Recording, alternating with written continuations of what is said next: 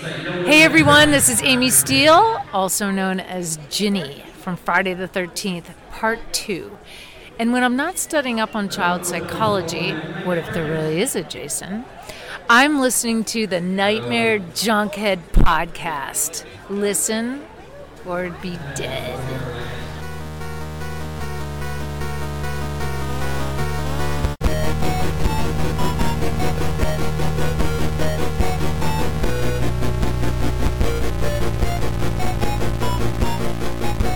Weaving in and out of your consciousness like a bad dream you can't wake from, this is the Nightmare Junkhead Podcast, a horror podcast that always knows where the corkscrew is located in his house at every single moment.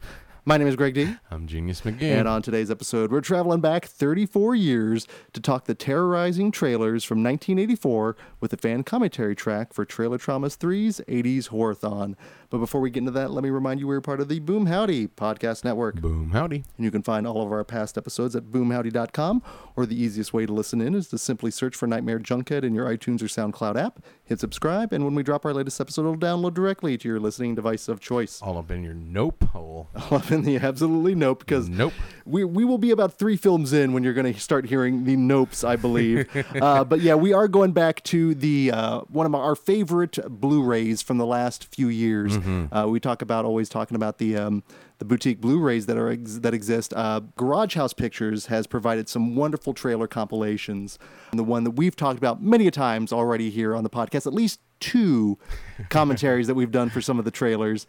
I believe we did one for 88, one for 1985 and 1986, and one here that we're about to do for the banner year of 1984. So what you need to do here, gang, is to break out your 80s Trailer Trauma 3 Horror-thon Blu-ray. And you know what? If you don't have it, it's okay. We're simply talking about trailers that I guarantee you know and love, and we're just going to be gushing over those particular films for 2 to 3 minutes. So if you don't have the Blu-ray, these are one of those commentaries that you can listen right along with. Exactly. And if you're really hard-pressed and you really want to see the trailer, if you don't have the Blu-ray, you can just search it. That's right, yeah. YouTube exists. You can go down a YouTube hole there. Yeah. So we do a Lethal Weapon-style countdown here. Oh, but before we begin, remember we have no affiliation with any of the films we're talking about or any of the trailer editors. So we are merely just fans who dig trailers. And we are on the selection screen here for 1984, so that would be trailer number 51 that we're going to be starting with. Again, yeah, you get so much good stuff with this particular disc here. Really highly recommend seeking it out there. So, Genius, ready to get this started? Let's do this. Okay. We're gonna do Lethal Weapon style. Yep. All right, ready? Here we go. 3, 2, 1, play. Concerning up in the hills, there's a legend of old Sasquatch. We're talking about Boggy Creek 2. Back to the bog? The boggening. Electric Bogaloo. Well, this is one of those films Watch out for Sam Squanch. Well, this is one of those films that I always remember. He's about to fuck up Hillbilly Jim. Well, this was long before the WWE got into films there. I think Hillbilly Jim was looking for a side gig. And again, very regional and territorial there. It would actually fit to logic that Hillbilly Jim would be in The Legend of Boggy Creek 2. This is actually one of those, especially the original. I always remember the VHS cover being infinitely more frightening than the actual movie. Right. The Boggy Creek movies were almost the Hills Have Eyesian posters, with cover arts. With Bigfoot. And this is that whole Bigfoot genre of films that go... Footsploitation? It has to exist as a subgenre.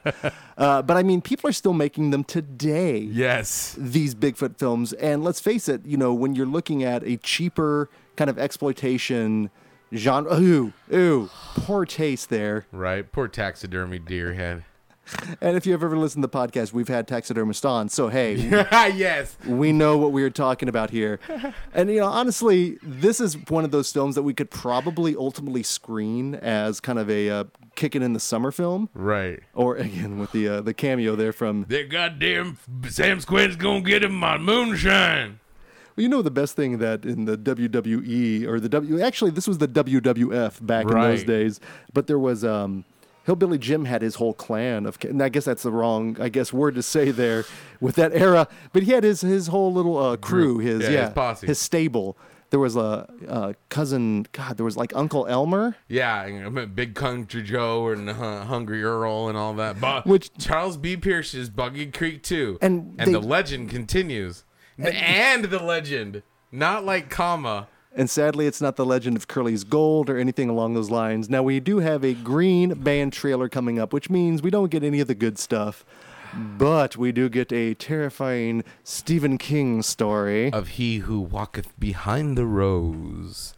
This movie is fucked up because kids are creepy in the first place. I'm not saying all kids, but if they're creepy kids, they're fucking creepy kids. Well, you know what? If they're a kid and they show up in a Stephen King film or a Stephen King story, they're either the villain or the fodder, one of the two.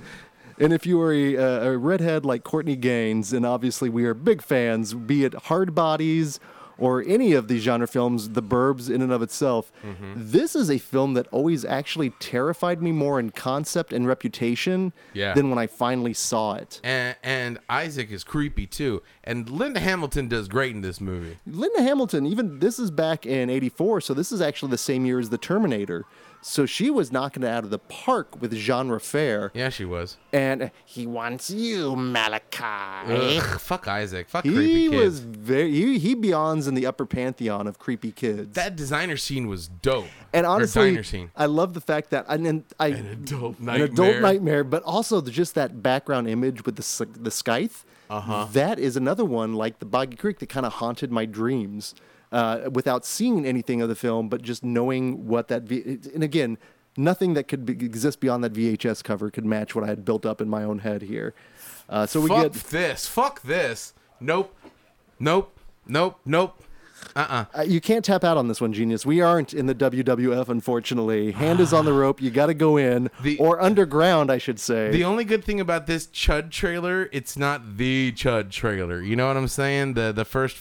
See this scene right there? Maybe it was. Now, is this okay? So, if you've ever listened to the podcast, this right there. See, that gave me that whole scene. I'm 5 years old watching that, shitting my pants, and seeing these monsters come out of nowhere, banging on the door. This is nightmare fuel. These are fears to this day. I was going to say, Baby Genius was really taking all of this in, not realizing what an impression it would make on in your life, because to this day, you do not walk on grates, do you? Nope, no grates, manhole covers, sewer grates, electrical grates, anything that leads to underground, I will go around. And it has all been built around this particular film, which we got a chance to watch not too terribly long ago. Fuck Chud. I like it. It's a great movie. I mean, it's not a great movie. It's a good cheesy monster movie underground thing. But just no. But it's also one that actually celebrates dirty New York as well. I do love dirty New York. And anytime you get to highlight dirty New York, it almost feels like kind of like a Larry Cohen film. Absolutely. In all honesty. Those cannibalistic humanoid underground dollars. But now we got a Red Band trailer, so we're going to get some good stuff. Well, a Red Band trailer always promises good stuff. Especially with the Canon logo right after it. Well, that's a combination that you cannot go wrong with. But this is actually when they actually had some other distributors putting out their films, because this is actually a werewolf film called In the Company of Wolves that it has been quite a spell since I have seen. This one I saw because it was part of Canon Madness. And back when we did that on Nerds, correct? And it was an interesting tale. All like weird Red Riding Hood anthologyistic with Paul McCartney telling stories of, that's Angela Lansbury. Angela Lansbury. She rode into town, and I'm sure shenanigans came about. Yeah. It's no coincidence, folks. Murder, She Wrote, indeed. Actually, I've used bits and pieces of this for any pre-show when we're working with werewolves. Because there's some good transformation scenes and in this. Again, going back to VHS covers, do you remember the VHS cover for this? With the werewolf coming out of the person's mouth. Oh, that was scary. That was not necessarily my chud, but that image was always very striking to me and frightening. Now, this movie isn't the best, but it's an interesting anthology centered on werewolves specifically, and two, there's such that's it. There it was. And such different styles. I mean, like, they're all different types of transformations in film. That's the one's a good rewatch. Well, even the year after that, we get another one with Silver Bullet. Piss on the Yankees. Which I think we've already mentioned. Oh, you want to talk about great underseen anthologies and a film that was a staple for me on HBO, but The Dungeon Master. Have you seen? Has it been a while, or have you seen this one? It has been forever since I've seen this. This is a really interesting one because this is an Empire film, so this it's a band production, right? But ultimately, what it was is they serve this. You got Richard Mole playing the Dungeon Master, this character right here, Bull Shannon. Bull Shannon from Night Court, and he's glorious and over the top. And listen to this line reading here. Darkness.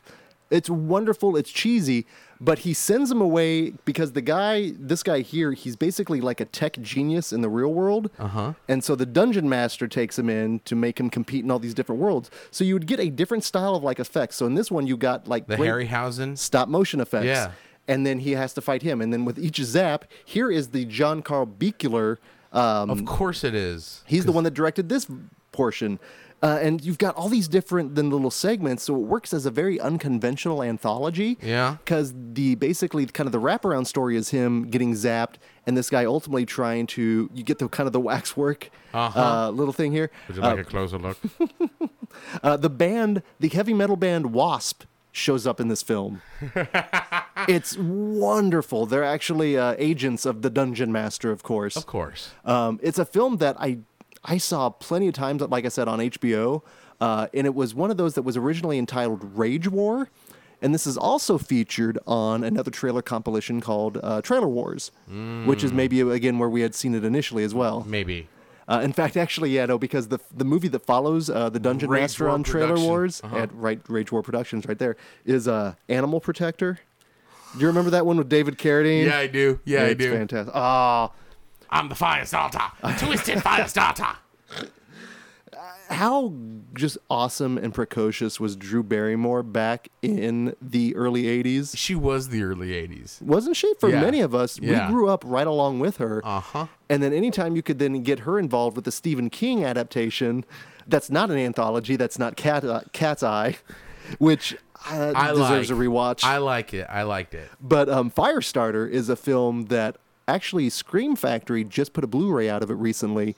I need to rewatch it because it's probably been since I last saw it on HBO since I've actually taken it in. It was on cable a couple of years ago, and I checked it out.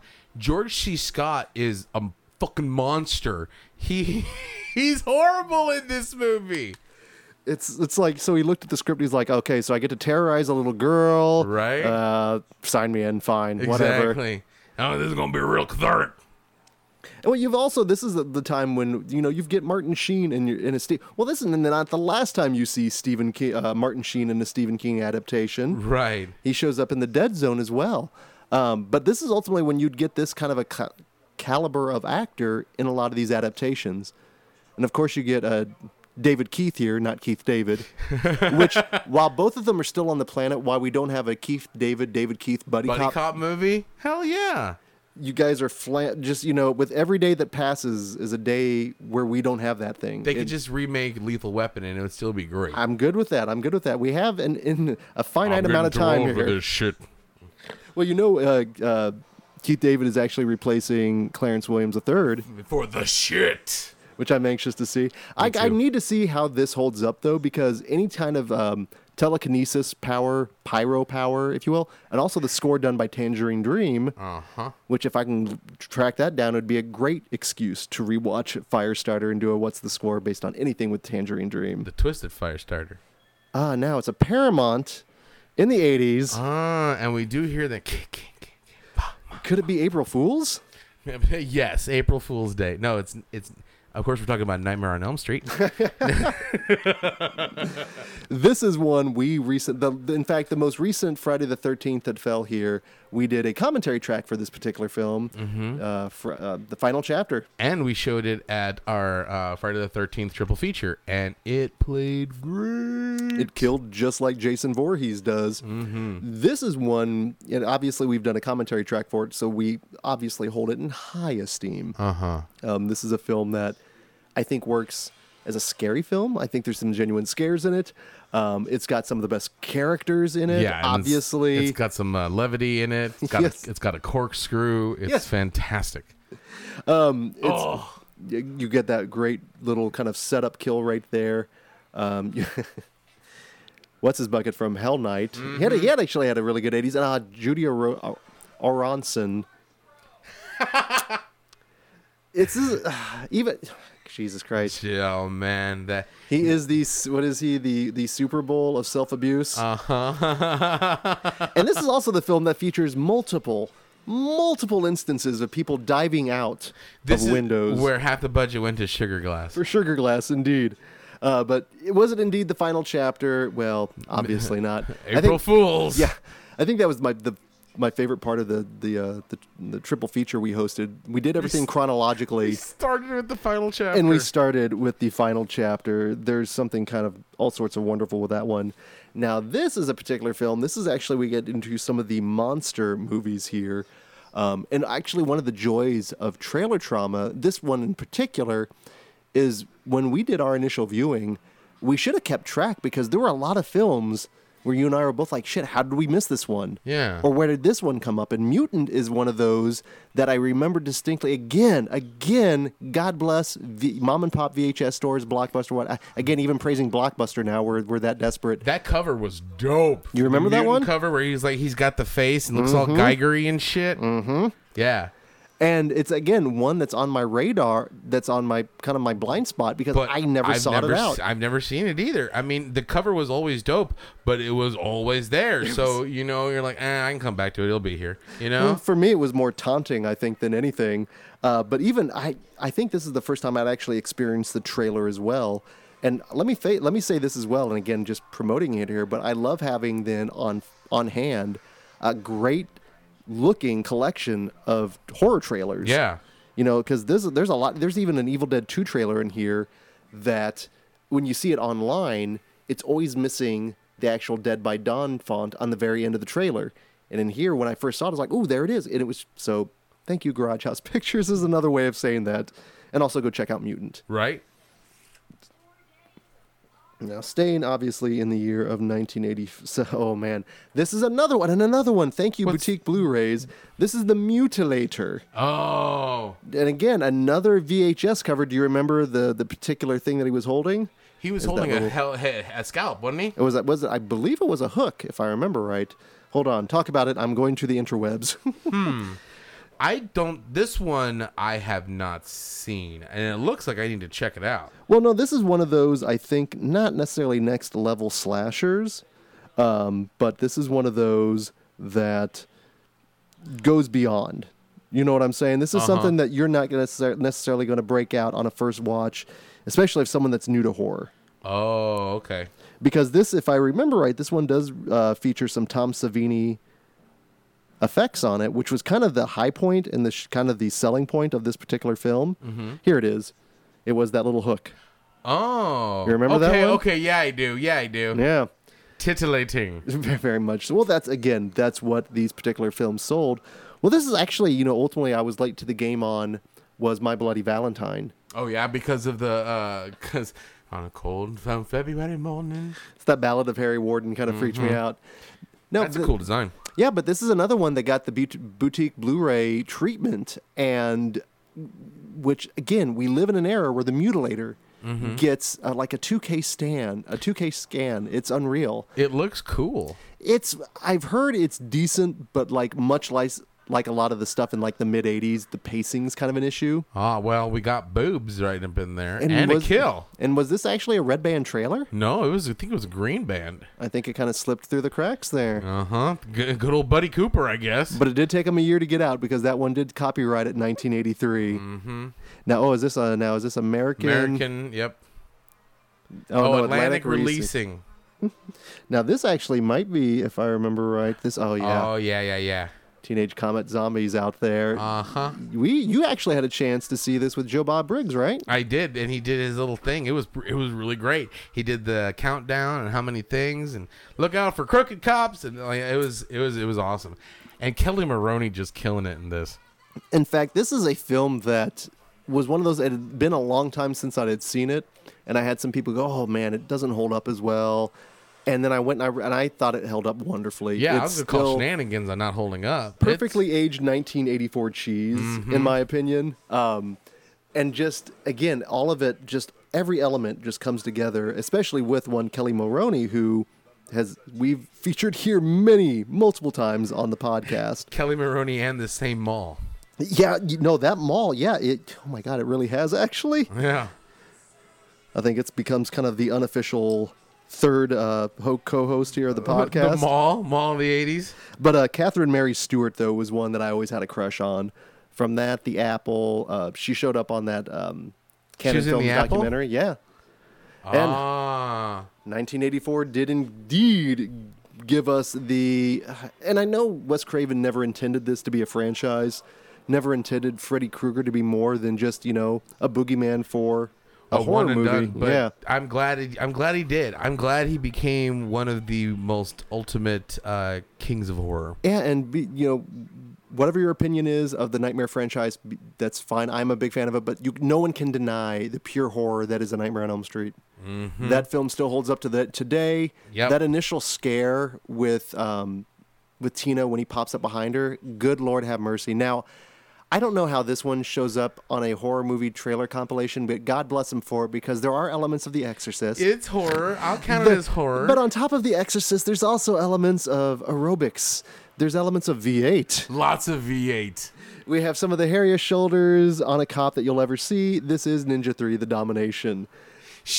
Well, you know what? He's a total slasher, and he possesses her, and she becomes a fucking total slasher. He's straight up a Jason Voorhees at the beginning of this particular movie. Now, this is one I know you had a chance to see for the first time in my backyard, right? Oh, it was great. Well, Scream Factory originally put this out on Blu-ray, probably 5 years ago, and I don't think they anticipated the actual love that people had for this film, because the minute they announced it, I was like, holy shit, that's a must-buy for me, because this is one of those that, along with Revenge of the Ninja, which is the second, and Enter the Ninja, which is the first of this particular trilogy, I was a huge, huge fan of. And Sho Kosugi. Oh, yeah. Always a big... And, of course, Lucinda Dickey from Breakin'. And actually, Breakin' 2 came out the same year as well as 84. And she was breaking down in this one, too, doing her little aerobics thing and her dance. And if you haven't seen this film, pair it with V8... any way you can. I guarantee you will not be disappointed. It's a pleasure of a little film. One that, again, I'm glad people are actually coming to now. Mm-hmm. Now, this next one here, which is Scream for Help. This is one, actually, I am not familiar with. However, Wow. This is actually Michael Winner did this film. Michael Winner that gave us Death Wish. Yeah. Death Wish 2 and Death Wish 3. So it's sleazy. It's very sleazy. Like, even at the beginning, it's sleazy. Well, it's also written by Tom Holland. Oh, okay. And this is right before he then in 85 gave us, wrote and directed Fright Night, but this is about the time afterwards he did Psycho 2. But apparently it plays kind of like a kind of enhanced after-school special. Like an after-school special with murder? With murder and, possible weird shenanigans. But on the Shockwaves podcast, they were talking about how they really wish people could see. This is like a film that would probably be enhanced by seeing it with a crowd. Uh-huh. It's not necessarily one of those films that you want to see by yourself, because it just probably wouldn't have the same effect. Right. But, there's actually a couple of films like this throughout this this compilation that kind of had this feel. There was the first, was it the First Wives Club? Yeah, the First Wives Club. Yes. There's another one in here, The Kiss with Meredith Salinger. I liked that movie. What do you want? A kiss. I liked that movie. I saw it in the theater. Yeah, so there's a number of them in here that, like I said, any good trailer compilation should give you the ones that you're familiar with, but then they should give you those deep cuts where you go, oh, I need to see this film. Yeah. This looks weird. Well, again, it fits that mold of just Lifetime through the Winner lens, which you really don't want to look through that lens. A Lifetime horror movie. Well, you kind of had that. Oh, Polaroid. Shenanigans. The kids are not going to understand the Polaroids, I'm afraid. Well, I think we actually even talked about with James Balsamo with the photo ops. You should do them with the Polaroids if they can find them. Exactly. Because it does add that kind of like sleazy factor to it. Man, the 80s were all about throwing people in wheelchairs around, weren't they? They didn't really get a fair hand on that one through Friday 2. But Scream for Help. The Devil Times 5, this one. Well, I'd even go so to the fact that, nowadays they don't really, you say, and we're going to sound old, but they don't make trailers the way they used to. No, they don't. You Now they have trailers for trailers. Yeah, they do. They have teaser trailers for the teaser trailer to announce the trailer. Right. It's absolutely insane. I don't know how they do it. I don't know how they keep track of it, but one way or the other, it apparently works. Now this one we all love. This was, I think, for many people, their first intro into horror. Genius, do you dare walk down Terror in the Aisles? I love Terror in the Aisles. This movie is so good. I saw this in the theater. I was expecting a horror movie, but it got so much more. This opened my eyes to so many interesting things. In fact, I got one of those it was a promotional cardboard thing. It's about At like Panic Fest. I remember that. It's about like 2 feet tall, and it's the skull with all the names of the horror movies in it. It is great. And ultimately, you want to talk about a compilation. Those bark flowers, did you see? Fucking banjo dog. Yeah, this is so many people. Probably this was their gateway into horror. How many people sought out these films based on this alone? And all you'd have to do is wait till the end when they show you the list and they would talk about the films. So This was almost like the internet before the internet existed. Right. This was like a movie long of Watch Mojo. Yeah, exactly. And and horror nerds like us, this is what we initially really got us into everything to the point now where we are doing podcast and commentaries for things like this. Yeah, no, Terror in the Island. Heather Wixon, I know she was a huge fan of it as well. And the Mark of Troma. Oh, here we go. This is a watershed in like sleaze. You know what I'm saying? I think this movie, like, I don't want to say legitimized Troma because Troma's Troma, but it definitely made Troma the thing it is now. And this the house that Toxie built. It's truly, and this is the film that gave it to us. This is the film that established everything you need to know with the Troma film. But this is also, Troma gave us so many other artists.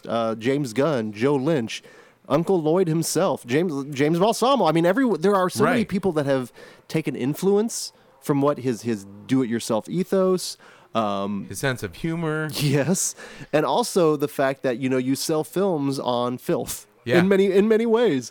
Like, this is a film that is dirty to watch, but also throwing old ladies into trash compactors, running over kids. Right. But it's a film that also technically is kind of fun to watch. Even that guy right there that shows up, you know who he is in the next year in 1985. If you were a fan of Remo Williams' The Adventure Begins, he's the guy with the Tiffany tooth. Oh, okay. Who's your dentist? Tiffany's? But also the fact that the whole transformation, and this is actually a trailer that if you you don't need to necessarily see the film because you get so much in this trailer. Right. But again, this is how you market it, because back in the day before the internet, you would get maybe one or two chances to see a trailer. And you couldn't go back to the internet to rewatch it. So you wanted to make sure that it was memorable. And how do you do that? Well, that was a good kill. There's some very creative kill here. That's 20 points, and they're like fucking snorting shit. Yeah, I mean, this film draws obviously from the Corman philosophy of let's get gross and crazy. Why not kill a guy with an ice cream machine? Ice cream machine. And everyone plays such a caricature of normal people that you can't take this seriously. See, when we say Troma, I mean, this is it. It is. It's what Troma is all about. It's an aesthetic. It's a philosophy. It's a mission statement. Mm-hmm. Everything they've done since then, they've extrapolated this formula in one way or the other. And in some cases it works, but then in other cases it doesn't. But no matter what, Troma always will have an audience. You will never leave indifferent from a Troma film. Right. You're never going to go, meh. That's all right. I mean, I guess, this is Troma's polarizing. It truly is. But ultimately, like I said, it launched an entire empire was launched from this. And if you've ever listened to Uncle Lloyd, he's a smart man. Mm-hmm. Like, he's got a persona that he puts out there, but there's some thought into that. The first Toxic Avenger is a really good movie and probably one of out of the best of the trilogy. I was quadrilogy. going to say, yeah, I think they went because I've only seen the first two. But I watched the cartoon. I liked the cartoon. It launched, it had a Nintendo game. Right? Like, how does that happen? How many R-rated, only in the 80s, could an R-rated franchise, could something from Troma actually then have an actual cartoon? It's insane. So we've got our last trailer here for 1984. We're going with Zombie Island Massacre, and this is one I have never seen. I've never seen it either. Zombie Island. Ooh, this screams 42nd Street. Yes, it does. Actually, well, you're already getting, and there was no red band on this one, so you were getting nudity. You're getting Voodoo. some. I'm sure it's not racist at all because this is the 80s. There wasn't any casual racism or homophobia in any of the films. But another zombie and violence film, and gore. Yeah, that how did we did this play along with I think Lair this of the is- Light Worm or this is Serpent more, and the Rainbow? More voodoo zombie than brain zombie. Which is, again, a whole nother genre and subgenre that exists out there. And again, it's another treasure trove of films that I haven't seen. Mm-hmm. Wow, they're going all at it. You got to sell the film, man. What better way to sell that? Yep. Oh, and you mentioned before there's some severed arms. 1984, you actually got to see a few of these films in here, but Zombie Island Massacre, obviously one we missed. If anybody out there seeing it, tell us what it's like. Hit us up on Twitter at Nightmare Junk, on Facebook at Nightmare Junkhead. 1984, obviously. Is it as gnarly as the trailer indicates? As the trailer indicates? Yeah. Is it well? Hopefully, you know what, God, let it just be 90 minutes or less. I'm good with that. If you put me in one of those schlocky films that goes beyond that, then you're risking alienation. Yeah. And I'm not talking about the 1987 film. Right. Visitors, my ass. So yeah, no, 84 gave us a lot of great films. Obviously, a few you got to see in the Theater Genius. Mm-hmm. And a lot of the times we release these in lieu or in time with In the Mouth of March Madness. It's going to be a while before we get to like anything in 84, wouldn't it? Yeah, we've gone past, definitely. If we're still doing it at that point, that could be great, but at the same time, it could be not great. I am not sure. But no, we always appreciate you guys hanging around with us, especially on a film like this one. We're just Zombie Island Massacre. Holy shit. Looked like he shot sourdough, actually. God damn it, with my own gun. So we're basically closing up here in 1984. So until 1985 or the next time you dream, this is Greg D. I'm Genius McGee. And we will see you in your dreams.